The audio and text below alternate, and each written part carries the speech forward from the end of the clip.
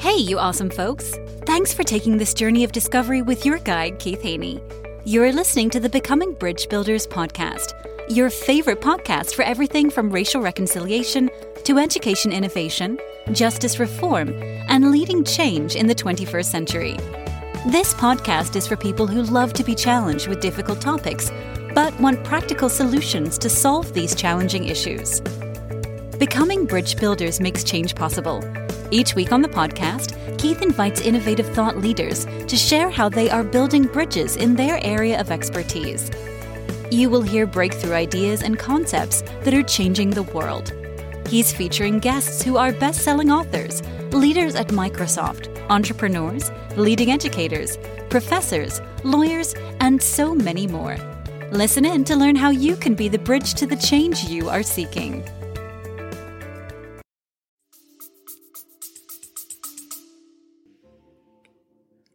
My guest today is Miriam Cobb, founder and director of Empty Frames Initiative, a nonprofit dedicated to empowering orphaned and vulnerable youth as they transition out of state care.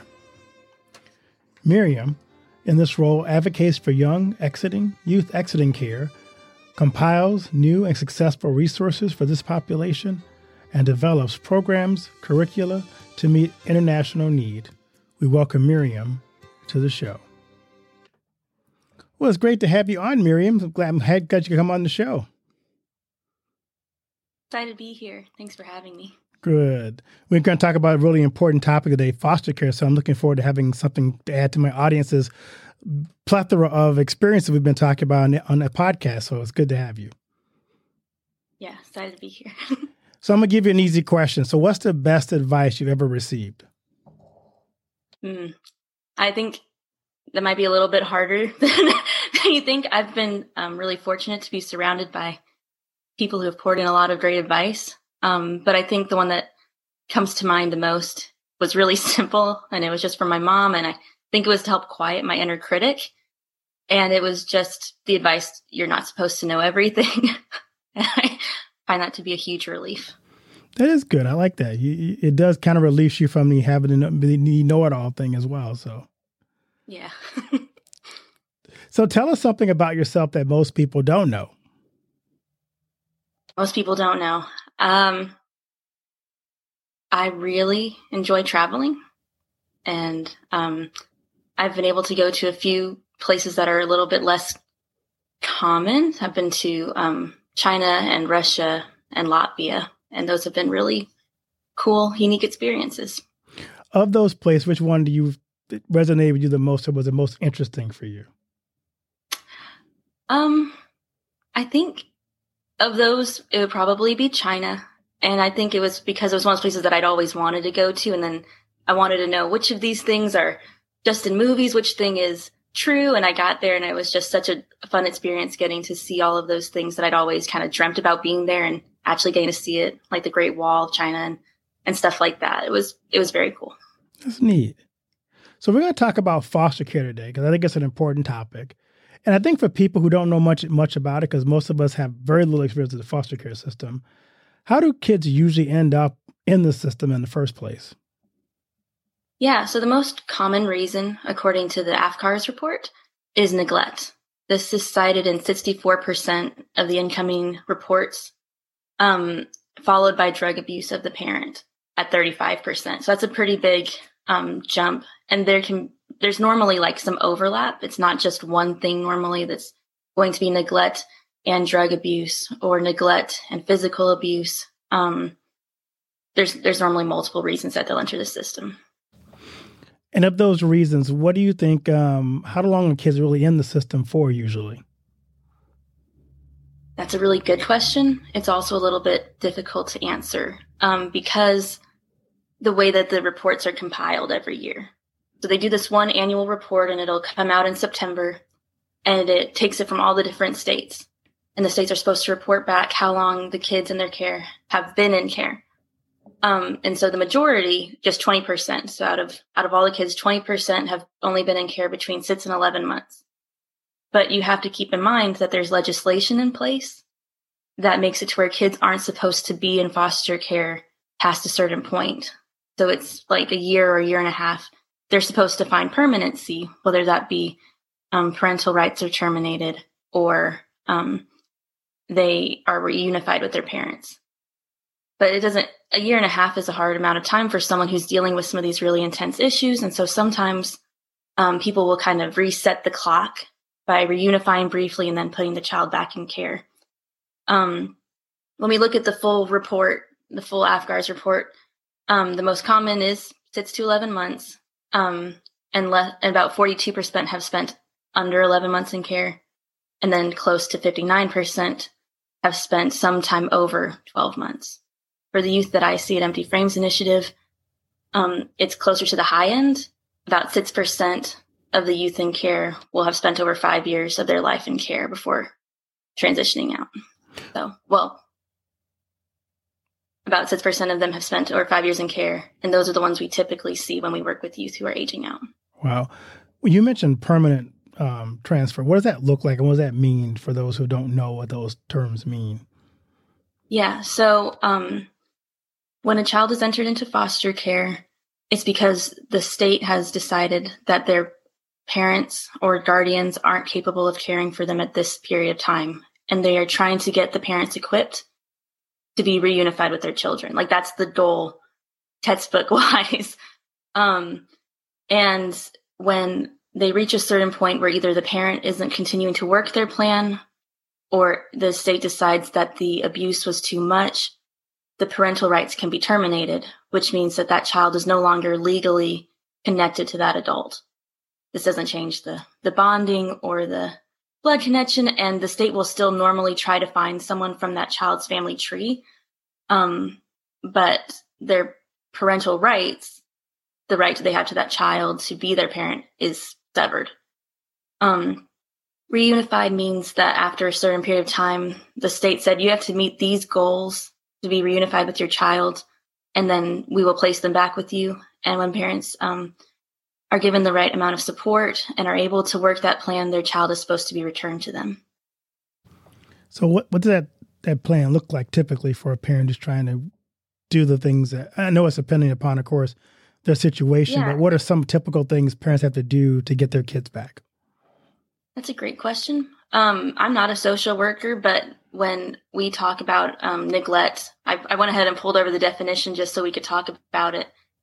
It's alleged or substantiated negligent treatment or maltreatment, including failure to provide adequate food, clothing, shelter, or care, and includes failure to provide adequate supervision, right?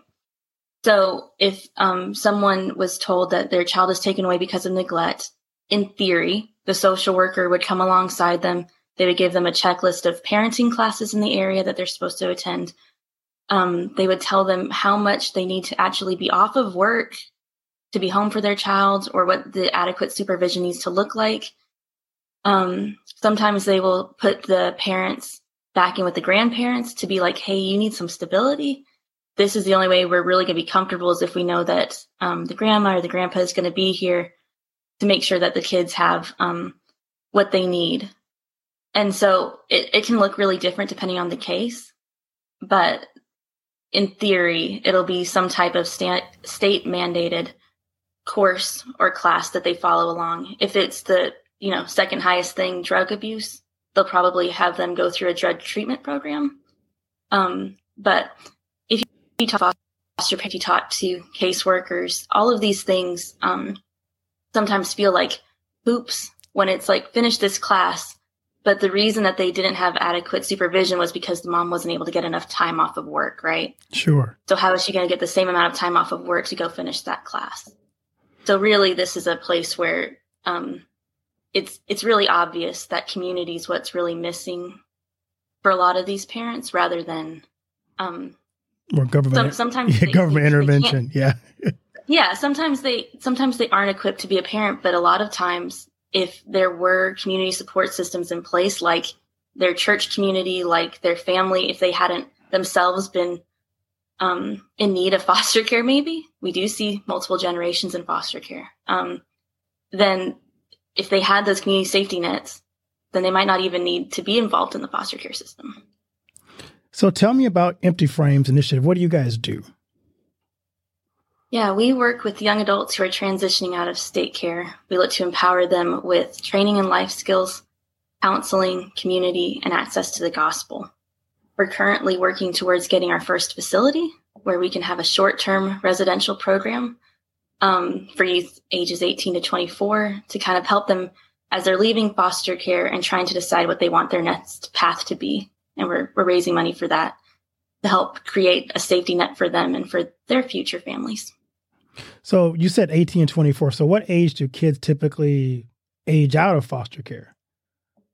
Great question. We got legally, they're adults at 18. So most states allow them to leave all states allow them to leave the system at 18. If they're fortunate, their state has an extended program to age 21 that they can opt into. But a lot of times, like I said, they've been in care for a long time and they're like, I don't want anything to do with the state anymore. And they'll choose to leave at 18 on their own. So. And as an 18-year-old leaving foster care, what happens to those kids? There's a lot of things that happen. It's hard because there's a lot of support available to them, but a lot of times they don't know how to access it. They see a lot of caseworkers, and at a certain point, a caseworker is supposed to be like, hey, we're heading towards that 18 number. We need to start preparing you for college. We need to start preparing you for the next step of housing. But a lot of them don't get that support. And so we see a lot of intersection with homelessness and low graduation rates and unsupported pregnancies, substance abuse, and unfortunately, human trafficking. Wow. So you mentioned your group kind of helps those kids that are transitioning out. What kind of programs, we talked about a little bit, but kind of in depth, what do you offer to those kids that have aged out of foster care? Yeah, what we're looking to do is create community for them. We're looking to create a place where they can come home to during the holidays and a place where they can come and get the support that they need when they are ready to receive it. So up until this point, we've really done smaller programs. We've partnered with people to provide like gifts for social workers and small trainings. We did the one part of our program that's really unique to us is storytelling through photography. And it's a photography-based literacy program. So they get to kind of process through their stories as a group. And using photographs and the written word, they get to tell their stories the way they want it to be told. And we created a book called The Story of Foster Care. And this has all been kind of leading up to our short-term residential facility. And this is going to be a place where in small groups, about 4 to 5 young adults at a time, they get to go and get really intentional discipleship and connected with the community that's in place already so that they know, hey, there are people who are going to be there for me if this next plan doesn't work out. But I know that I have a support system so I can go pursue that, whether that be college or a job. Someone was like, what about the military? I'm like, sure. If that's what they want to do, that's something that we would support still too. And while they're with us, they would get training and life skills. And it can be really basic things that back when I was like saying, you're not supposed to know everything. The truth is you only know what people pass on to you. And so people are kind of surprised when sometimes young adults in foster care don't know how to count money. Like, you have to learn. So it could be something that basic. It could be following a recipe, or it could be applying for a job. And all of this just working towards them being able to pursue their next steps. So you mentioned a lot of basic things that you would normally get just growing up in a family. So if you're in foster care, I'm assuming that you don't have that necessarily support that you would get in a typical family.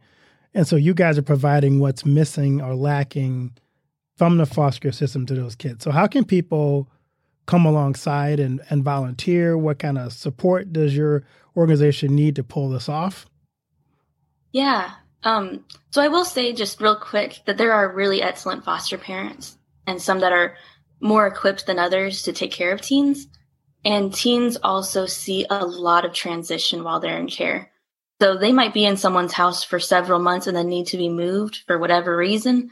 And that person didn't realize during their time there that they didn't know how to do some of these basic things. I think there are a lot of really well-intentioned people, just as much as there are people who have bad intentions. Like, I just want to put that little asterisk there for anybody. That's greatly appreciated, probably. Yeah. Yeah.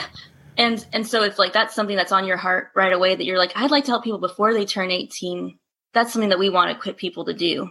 You know, if you feel like you're really called to be a foster parent to these teens to help them get some of these life skills and family that they're missing, there's always room for that. And every state has its own classes and programs to equip you for that. As far as our organization goes, we are about to launch a capital campaign to help us raise the funds for that. But we also appreciate when people share our stuff on social media, when they just take the time to tell their friends, hey, I found this book. It's called The Story of Foster Care. And so there's a lot of ways you can do that. And if you want to volunteer to help us with the capital campaign and helping us raise the money, you can do that through our website. So how can churches help those who are vulnerable? We talk about there's a need to have good foster care parents. Is that the best way to help us to get involved as foster care especially with teens as a church? I love that question because the church is so uniquely called to care for the most vulnerable. And so when we start asking these questions, we change everything. And I want to always just tell people to start with prayer. Pray about what you are specifically called to do. Get into the Word and see what Scripture tells us to do. Because when we're looking at the Word of God, there's this really consistent narrative about the most vulnerable, and it's orphans and widows and the displaced. And so if we know we're supposed to do that, the question is, what am I supposed to be doing? And so we pray and we're seeking God. We're going to find all these places where we can actually get involved. I don't think everyone's supposed to be foster parents. I love the heart that people have because they're like immediately like, yes, this. There's a lot of work that has to go into that. There's a lot of work that has to go into these things that you might not actually be called to do. And so I think you need to start with God and ask him, what am I supposed to do? And it might be volunteering with another organization. It might be supporting those organizations financially. It could be becoming a foster parent, but it might also just be helping your friend who's struggling to make ends meet. It could really be something simple as being the person who prevents someone from entering the foster care system. And I think we overlook that sometimes, but the church being the church prevents a lot of these vulnerabilities. Us coming alongside as neighbors and community to say, hey, I care about you right now before your child is a part of these statistics. So I like the front end of that, where the church can come alongside, especially struggling parents, and maybe they're providing a safe space for the child to be while the parent's at work. Babysitting. Yeah, It's babysitting. so simple, but it's needed. And we know so many of the young adults that we've met. They're now young single moms, and they're doing their very best, and they love their kids, but they need people that they can count on to babysit. And it seems simple, but it's like there's only one income coming in right now, and they need someone that they can trust to watch their kids. So, yeah, there's a really wide range of things that people can do. So starting with the prayer, God, what are you wanting me to do? I think changes everything.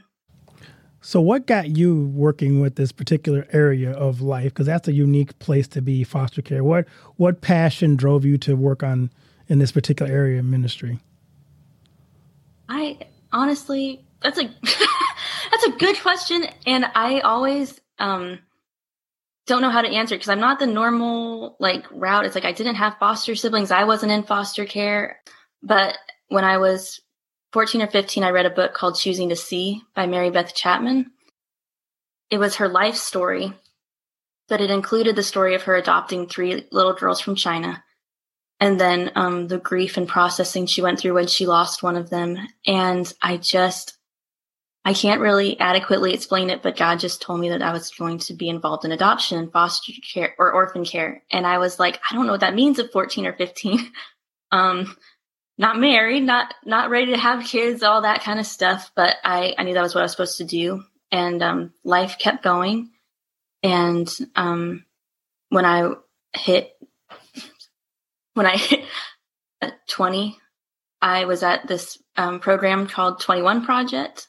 And it was just surrounded by a group of Christian entrepreneurs. And we were praying through all these things that God had laid on our heart. And I still had this knowledge that I was supposed to be involved in orphan and foster care. And I was like, well, I could orphans photography and I could do adoption photography. And they were like, well, that's interesting. Why don't you dig deeper? Because that's not a real idea.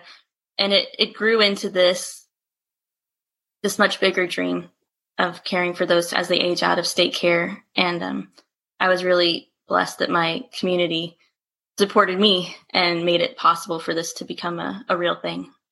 That's a neat story. So let me ask you this question, thinking about that. What do you want your legacy to be? I got asked this the other day. I really just want my legacy to be pointing more people to him. I know that sounds really basic. I don't know how else to say it, though. It seemed like it was not the adequate answer. I'm like, I don't know how else to say this. I don't want people to remember me as much as I want them to remember Christ when I taught to them. I think that I'm not getting them into heaven. That's right. I'm not providing them salvation. And so I want my legacy to be pointing people to him. That's a great legacy. I would not be embarrassed by that at all, because I had the same legacy. The more people who come to my funeral who say I showed them Jesus would be a wonderful testament to my life.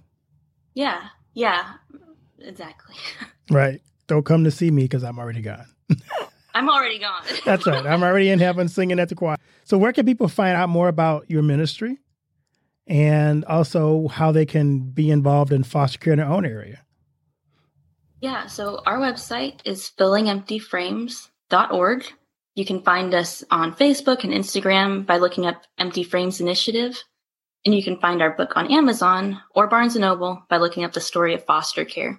If you are interested in getting involved in foster care in your state, I would look up Become a Foster Parent and then put your state, because you'll find both state foster care resources and agencies that can help maybe make the process a little bit easier or provide you a little bit more support.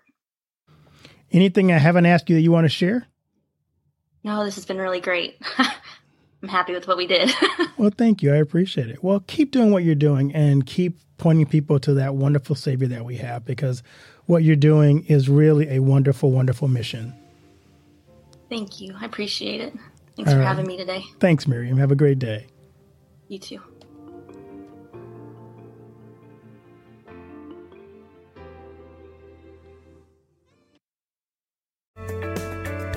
Thanks for listening to Becoming Bridge Builder. If you enjoyed this episode and want to help support the podcast, please subscribe and share it with others. Post about it on social media or leave a rating and review. To catch all the latest from me, you can follow me on Instagram at @bkeithhaney and on Getter and Twitter @RevHeadpin or on his website at alightbreaksthrough.org. Thanks again and tune in next time.